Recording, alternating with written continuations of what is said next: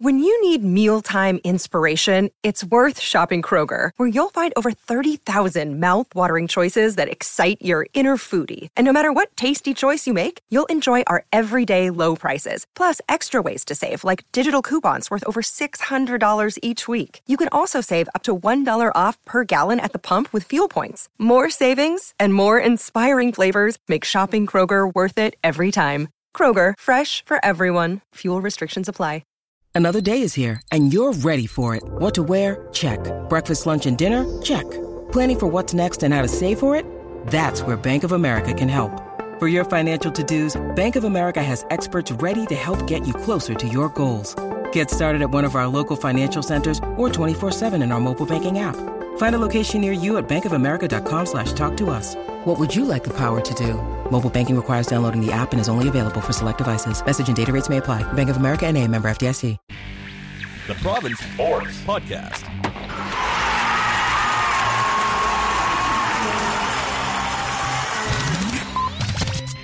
Welcome to the Whitetail Podcast. I'm Paul Chapman, joined by Ed Willis. Just to let people know, this will be our last podcast of the year. With Christmas break, people off, we will be looking ahead to the first week in January. We'll get back at it. Today with Ed, we're going to talk a little bit about the Canucks' current problems. We'll look at their basically their struggles on the ice, the coach, the front office, and maybe look back with it being a year-ender and maybe look forward a little bit ahead and see where this team is going, which is where. Yeah, you were just talking there, and this has kind of been bugging me for a while. This is the end of the decade. Every decade, and there have been a couple of them, I've been in this business, there's been a flood of end of the day, all decade teams, most important points in the decade, all these, end of the decade stories, trying to put in some kind of perspective what just happened. I haven't seen one. And you just think, maybe you should write one then. I have an idea for what you should do tomorrow. I was just thinking about the Canucks. Who would be on their all-decade team? What were the significant moments, good and bad? And there was more of the latter than the former. But I agree with you. I mean, and I think there seems to have been a lack of that sort of almost league-wide. But maybe it's the Canucks' 50th anniversary thing has kind of stolen some of the thunder from that.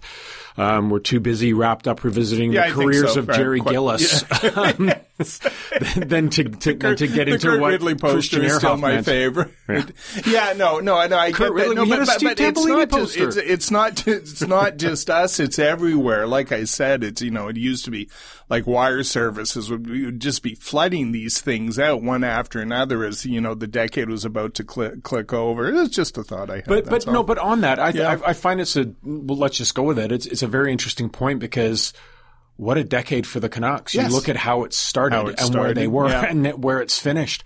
And unfortunately, we were just talking, we did one of our Whitetail videos as well. We were just talking about how, this team record-wise seems to have made no progress over 2 years ago. When you look at the pieces that they've added, whether it's through trade, free agency, or draft, they were supposed to be better this year. So what's happened?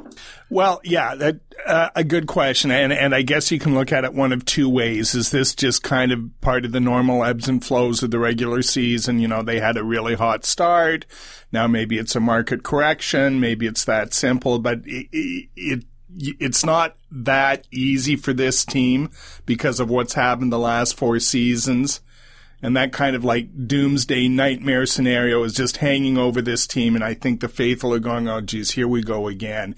It's not so much that they're kind of 2 games over 500, but they're like, I believe, 7-12-1 over their last 20. And that's a pretty significant sample size. And there's just been too many nights where they just haven't looked competitive at key points in the game. And then nights like that, like Montreal isn't very good. They're in a road swing. Canucks have them at home. That should be a win. That San Jose team is terrible. I was there on Saturday night, and same kind of thing, except the Canucks pull an absolute no-show in the first period, dominate the last 2, but by then they're chasing the game and they can't put it together. Las Vegas is, I'm sorry, I'm just running kind of through the, you were on the track. What I saw on the weekend. Las Vegas is like every game they played against Las Vegas since the Golden Knights came into the league. I mean, they've got one win and it was in a shootout.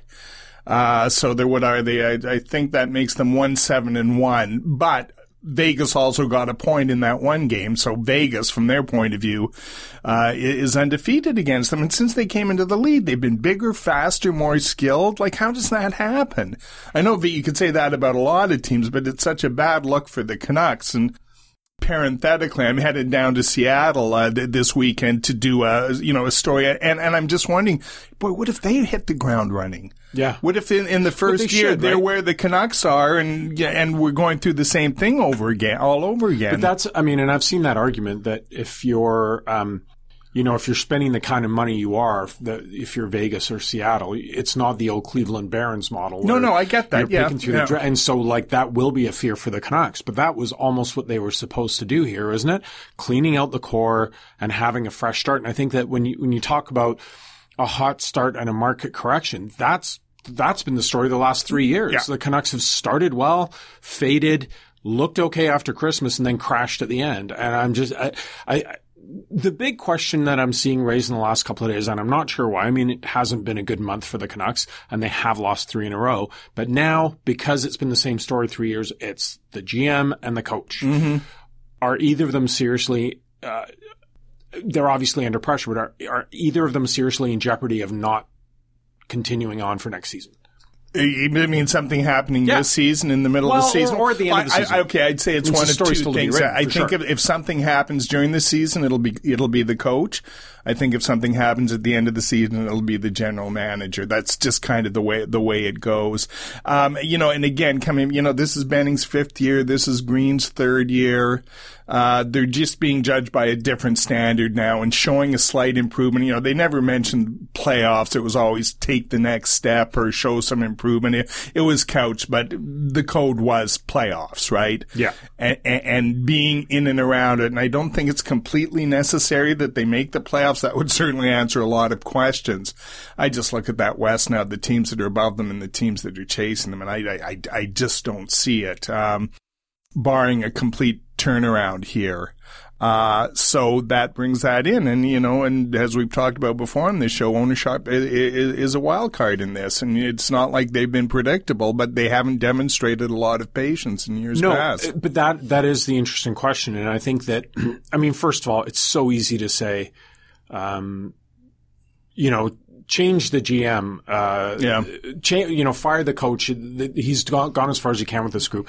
But when you look at the teams that they're chasing, you look at the move that Arizona pulled off. You saw, you look at Edmonton. I mean, Edmonton are very similar to the Canucks in the way that I find that they look like, here they are. And then like, oh, no, they're not there yet. So those streaks are there. Obviously, it's been a weird season in Calgary, with the coaching situation there. But when you look at all the teams around them, that may be the toughest thing. It's not like they're chasing one team and one team to get after. It's going to be incredibly competitive. Do you see, whether it's ownership or the front office making the move, do you see the Canucks having to do something to keep up with the neighbors here? Well, yeah, they could, and I think I'd be very fearful of that if I'm a Canucks fan, because I just don't. They made the moves in the off season. We've talked about that. They changed 4 key parts and then traded for Miller. So that's almost a third of their their lineup, not including goalies, and even Demko's a bit of a new piece there. Yeah, and one of the next 2 years they don't have their first rounder, so that's factored into where this team is going. Right? No, so that was it. I mean, I don't see it, and I don't see a move that's out there anyways, and I think that's why the Sven Baertschi thing caught a little bit of traction over the weekend. I mean, to me, it's almost a non-story, and it's basically because the agent spouts off because he's either getting grief from his client or he's just growing frustrated. But there's just no market for him. This guy, and maybe if a couple of more injuries pile up and he continues to light it up in the AHL, he's held up his end of the bargain in the AHL. No question about that. But again, it's kind of more fodder for the Andy Benning faction, and, kind of rightfully so. He's sitting there with 2 more years left on a deal at $3 million plus per. And he's not on the NHL team, and Louis Eriksson is in the press box, and now you can start looking at some of the trades that have been made over the year, yada, yada, yada. I mean, it's fairly easy to build a case, and especially considering this was supposed to be the year Benning was the guy who sold ownership on this idea. We can be competitive. We can get in the playoffs, and it's not going to have to take 4 years like Trevor Linden said it was. So, you add Tyler Myers, you add Jordy Ben, you've got Quinn Hughes for a full year. They were supposed to be better. I know you have the concussion issues with Demko. It's been a personal situation, with Jacob Markstrom losing his father. But defensively, this team doesn't seem, certainly compared to the start of the year, where they did start well, defensively seems to be where there's almost more problems there. I can't remember the exact stat, but they've given up the first goal in so many of the last 12 games it is. What is the issue for you? Like when you watch this team play now versus when they played well, and you were just on the road trip, is there an issue with the coaching? Is it confidence? Is it injuries, which they always say they won't use as an excuse? Like why has this team gone off the boil? Well, there's such a grab bag of things. And, so the games I watched, for instance, a power play goal in either one of those games might have changed things dramatically. Penalty kill was atrocious against Vegas. It was atrocious again last night in Montreal.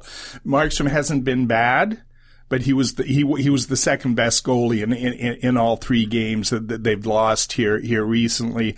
And I wonder, I mean, the goal, Green's goal has always been to play like kind of an up-tempo, pressure-oriented game. I'm just not sure if he's got the team to do that.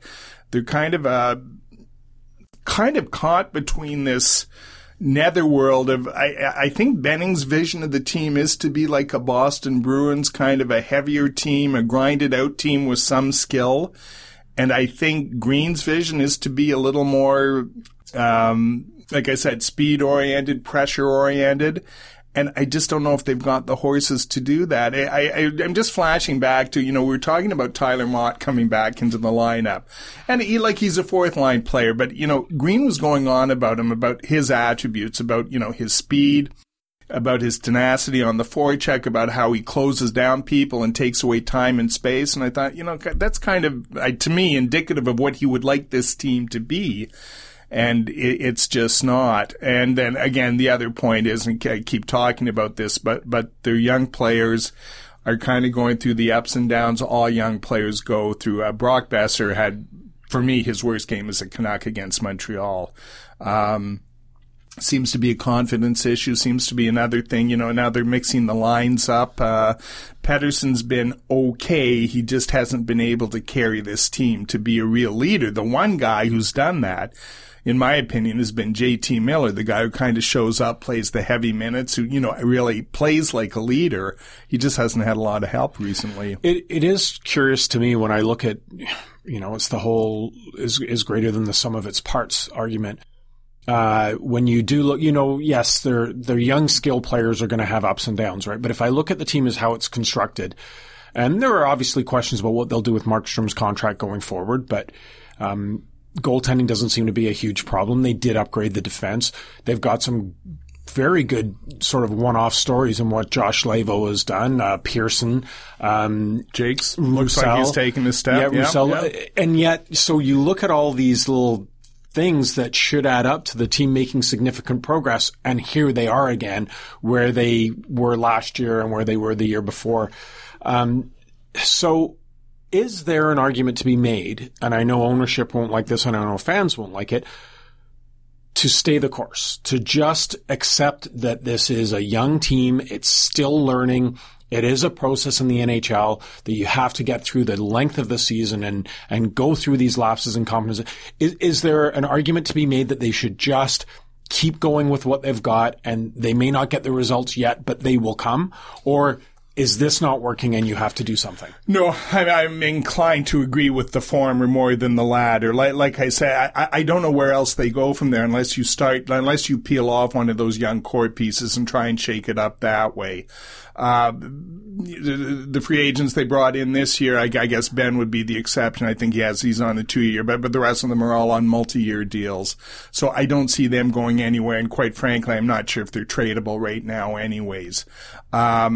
So getting back to it, they've kind of put the pieces together and in the off season, and this was their team going forward. And I'm not sure how you change course again.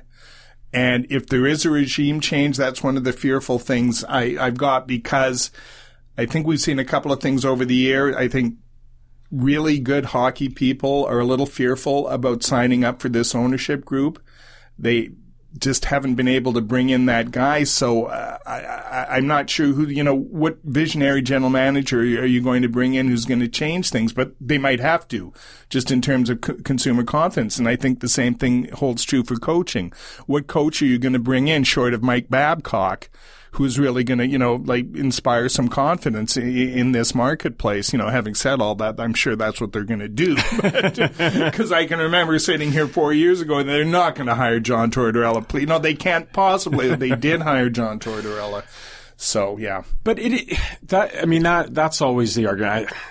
Fans are entitled to yell and scream start hashtag campaigns, whatever they want to do. But yeah, what's your plan B? If Travis Green isn't your guy, who is? And I know that there's always people out there, especially if you go sort of the young, the new breed of coach.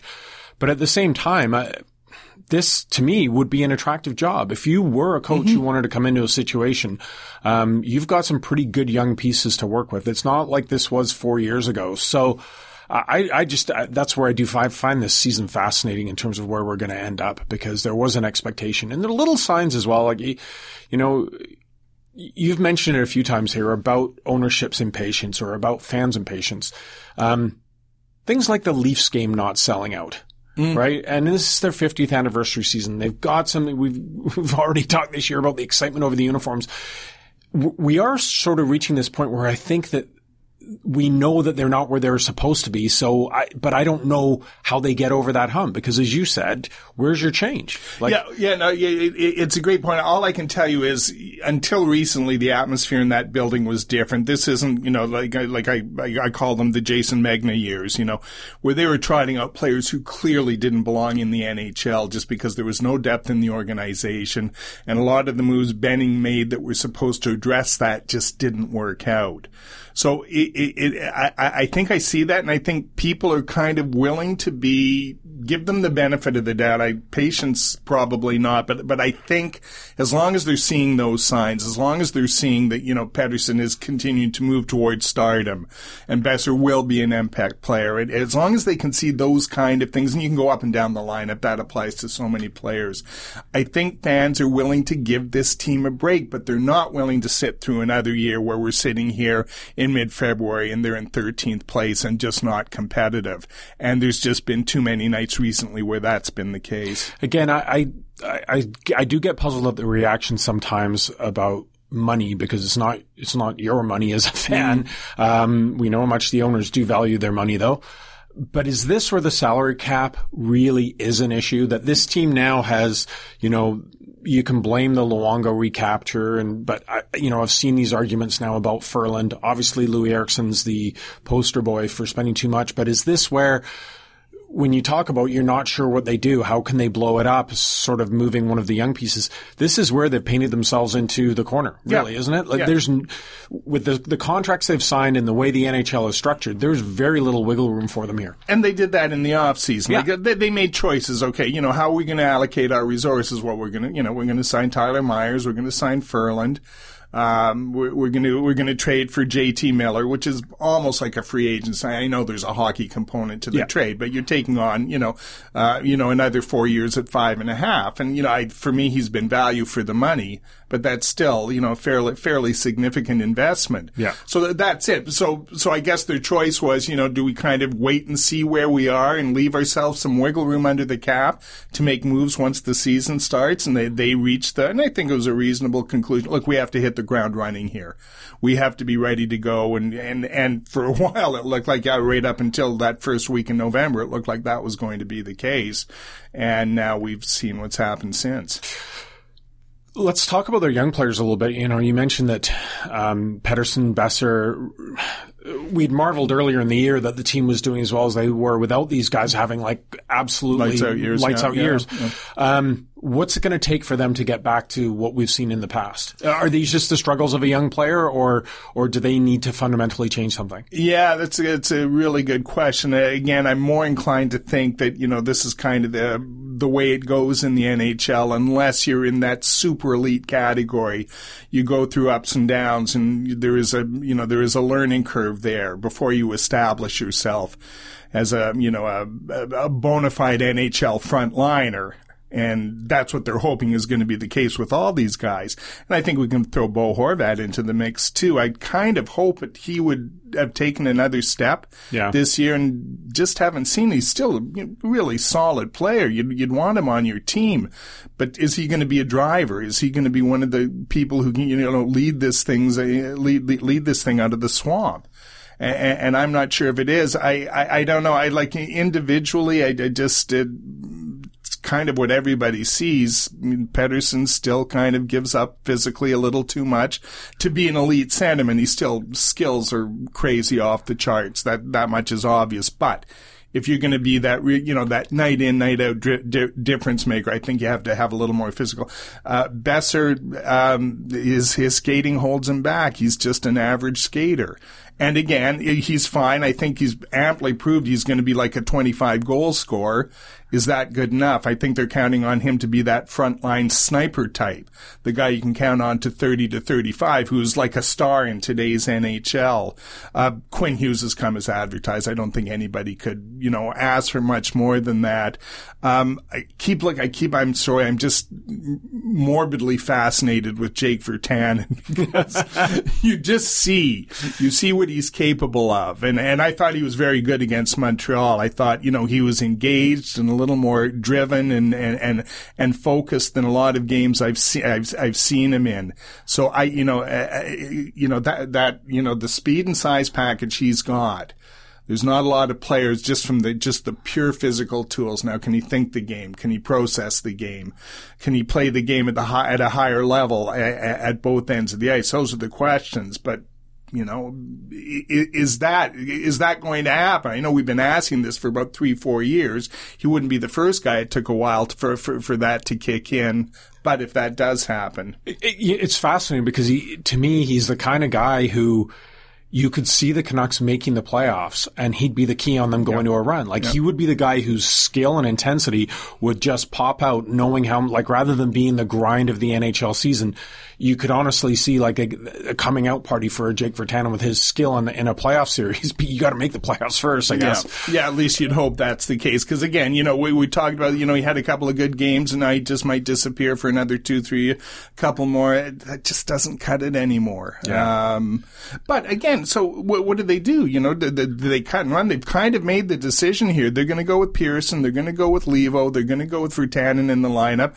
And Berchi and Nikolai Goldobin are going to spend the year in the minors. Again, we can kick that around back and forth, but that's clearly the direction they've gone. Well, and they've both been given a shot, those guys, and really didn't have much impact. If you were hoping that, they're rebuilding their game down there and they're going to come up and have an impact. Again, that's the fascinating part of the season for me is when you look at all these things, it's like, okay, well, two guys who were on the roster full-time last year, and even you look at Eriksson as well, not good enough to make this team yet. The team's in exactly the same spot that it was before. It really is running on ice. Is that a function of perhaps the teams around them getting better as well? Yeah. Well, again, for me, the big question about this season, there were a couple of them, but among the big questions was, yes, the Canucks are better, but in relation to what? And again, and I wanted to get into this, I'm just fascinated by that Arizona team because, 3-4 years ago, they were basically in the same place. There were just no hopers. There were too many players who just didn't belong in the NHL in the lineup. And it's not like Phoenix has gone, or Arizona, has gone crazy in the draft. They've developed some nice pieces along the way, but it's just more like they've grabbed a guy here, they've grabbed a guy there. Now they've traded, they've traded for Kessel, they've traded for Taylor Hall. Those are their big moves. Those are their impact guys, but there's a structure there in place around them. And now you've added a higher level player. I mean, I was really interested to see the Canucks play them before the Hall acquisition. Now I'm really interested, because if we're going to take the Canucks seriously as a playoff team, to me, they had to finish ahead of Arizona. That was kind of the Arizona's kind of the over-under in the Western Conference for the Canucks. But all the things the Canucks have talked about doing, Arizona's done it. They brought in a coach. They brought in a coach. They've established a culture. They've established a style of play.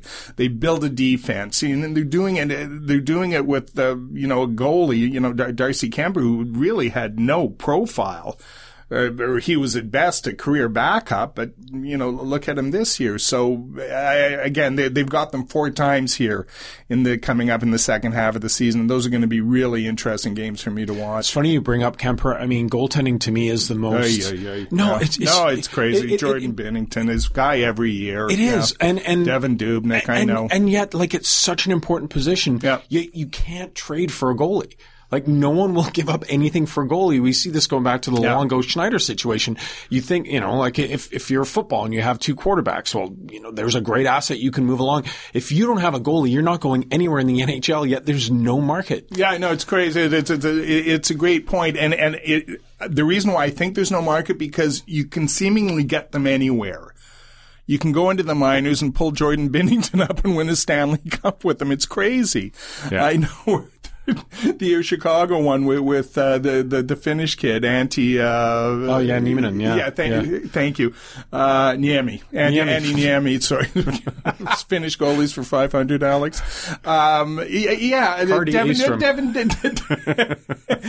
Devin. He was Swedish. Devin Dubnyk. Remember, he's kind of, they pluck him in the way he saves the Wild season that year. So that's why, and it's kind of a great conundrum. You're right.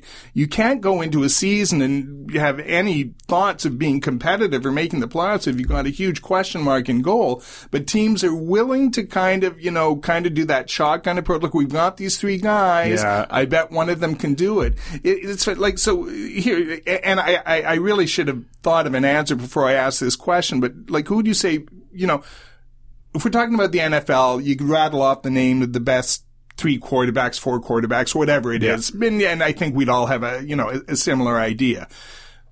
Most important position in the game in football, most important position in the game in hockey. Now, who would you say are the best goalies in the NHL? I don't know. I mean, I keep seeing, obviously Binnington had this great, I keep seeing, people talk about Carey Price as having a Carey Price year, but he's not Carey Price anymore. They always speak almost in this ethereal nature of him, and he still carries the superstar tag, and yet, right. They're saying he's not the goalie he was 5 years ago, but he's still. It was the last time Montreal made the playoffs. Right. And with supposedly the best goalie in the game. I know, to me, there's 3 or 4 guys that, are just kind of have a body of work that you kind of go, oh yeah, that's real. The way to look at it was the Olympics, right? Huh? If you were to have, that's right. If the NHL was still in the Olympics, who's going to make it? Who's going to make those teams? And it's just, you're right. It's more like flavor of the month now than it was in 2010, where you're Luongo, Brodeur, they were the staples. Now you're absolutely right. It's well, what week is it?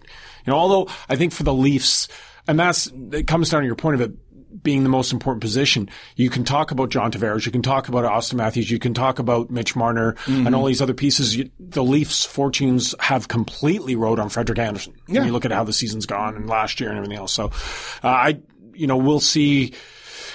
We'll see after Christmas where the league is going in a sense, because, obviously we've got the Canucks struggles, but as you talk about playoffs and you look at these teams, what's Edmonton doing? Can Calgary fully get back on track? Vegas is just so steady. You look at the teams all around them. I mean, yes, there's some really bad teams in the West. You talked about San Jose and how far they've fallen. Yeah. And the interesting thing there is, I remember doing podcasts with you a couple of years ago where we were all talking about Karlsson and we know this is a move that the owner wants, but can they commit it? And once Pettersson was in there, does that entice him as another Swedish player? It just shows you how quickly you can go the other direction as well. Oh yeah, no, I mean, and they're looking at huge dollars for Karlsson. I think it's for 7 more years. Yeah. That is going to be that's going to make Louis Eriksson's contract look like a good deal. And talking about this, and I think we've kind of mentioned this in other, with the Hall trade though, it comes up again. Look at Jersey with the first overall pick 2 of the last 3 years, I believe. Yeah. And Hall, and a decent enough supporting cast. And they're in the dumpster too. It's just they're gone. There's no just things. Your fortunes change so quickly in the NHL. There's just this element of serendipity. Look at Nashville. I wouldn't count them out just yet. No, but they are. When they lost in the finals, the idea was they'll be back. Sure. I look at Winnipeg. Yep. Same thing. They're making slow progress. They lost in the conference finals, but they're on the right track. And I think that's where, if you're a Canucks fan, you look at the role of the GM, the role of the coach, and do you go a couple of steps back to try and get over the hump by reversing field and have a bit of a fresh start, or do you stay the course? I think I'm not sure how many people are in those highest level advisory committee meetings at Rogers Arena, but I think that that's a massive question for them to answer. Yeah. And that's why, okay, you talk about this, the last month hasn't been good. They've lost 3 games in a row where they haven't been good. They haven't played sterling opposition. You look at these teams coming up. You and I talked about it earlier. You got Pittsburgh coming in. I think they've got LA a couple of times. Vegas again. If this starts to stretch into a prolonged streak, then that's where I really wonder what the moves are going to come, right? Like it's and again, it's when we talk about change for what? Though, I mean, if they could get Ken Holland, great. If they could get Jim Rutherford, well, yeah, absolutely. I just with the track record this ownership group has of hiring GMs and then the coaches in turn which are hired, I'm just a little concerned that it's going to be another lateral move. Yeah. And we'll be talking about the same thing 3 years from now, except name X instead of Benning. Yeah, absolutely. So just let's finish up here with a bit of a historical look back. All along, you've been saying that this team this season would meaningful games longer, that they don't have to make the playoffs, but we know that's obviously where ownership and everyone else wants them to be. What's the high market or the high watermark for this team in the second half? Like, do you think they can get on another run like they did at the start of the year and really push to, like, not just get in the playoffs, but win around? Or do you think it's more likely that they're going to continue to be this up and down, who knows what they are? Yeah, I think that's who they're going to be. Now, mind you, I'm also the person, I was reading some of my old columns before I came here and saying that it looks like the Canucks will draft one of Cody Glass, Gabe Vilardi, or Casey Mittelstadt in the draft a couple of years ago, and of course they ended up taking Pettersson, nailed another one. So yeah, that's what I see. That's what I see. And again, I think it has as much to do with the other teams around them in the West as where the Canucks are right now. And I think, I know they thought, okay, we get this guy and Ferland turns into an impact player and Ben and Myers and Hughes solidify the defense. And if the goalies both have, stellar years, then we can get there. I just think there's a little bit of hubris involved in that. They had so much ground to make up this year. And I think that's what we're kind of seeing here in the next little while. But having said all that, it's not imperative they make the playoffs, but it is imperative they send the right message. They tell the right story here going forward, that yes, we are a team moving in the right direction. I know things have been tough for the last 4 years, and this year wasn't what we hoped it would be, but look at what's happened. It's only going to get better from here. Trust us. You can believe us. You believe your eyes. And that's really, that's the aim here in the second half of the season. Now, I don't want you to give too much away here, but, as part of our anniversary series, when we were looking at moments for the 80s, right at the end of the 80s, of course, a momentous moment for the Canucks was when they drafted Trevor Linden. And I believe it's the 27th, just after Christmas.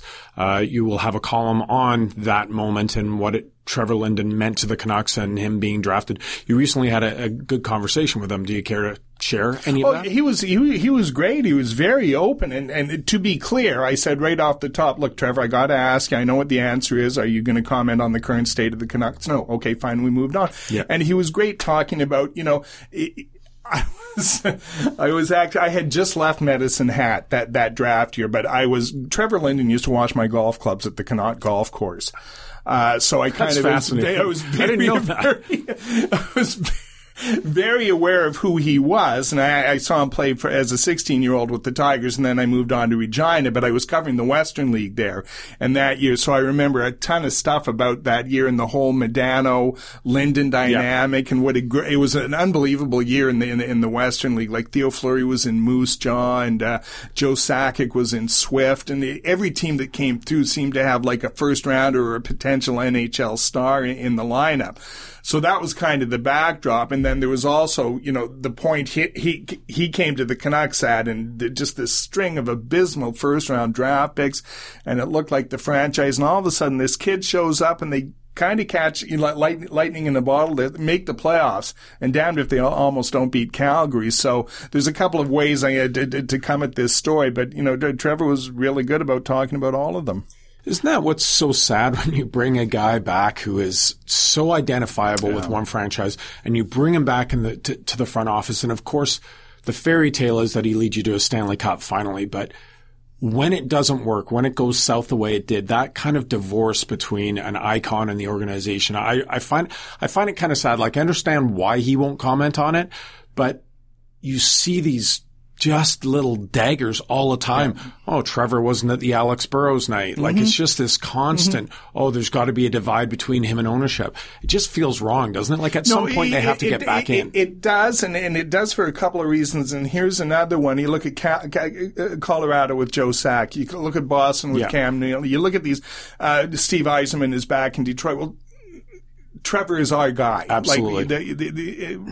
Whether or not you agree with, I know he was never that level of player, but he was that important to the Canucks. And to me, just having him there and this whole idea of consumer confidence, that went such a long way. And I remember the column I wrote, when he was hired, and it was just like, this is it. This is kind of like, it's the end of the crazy train.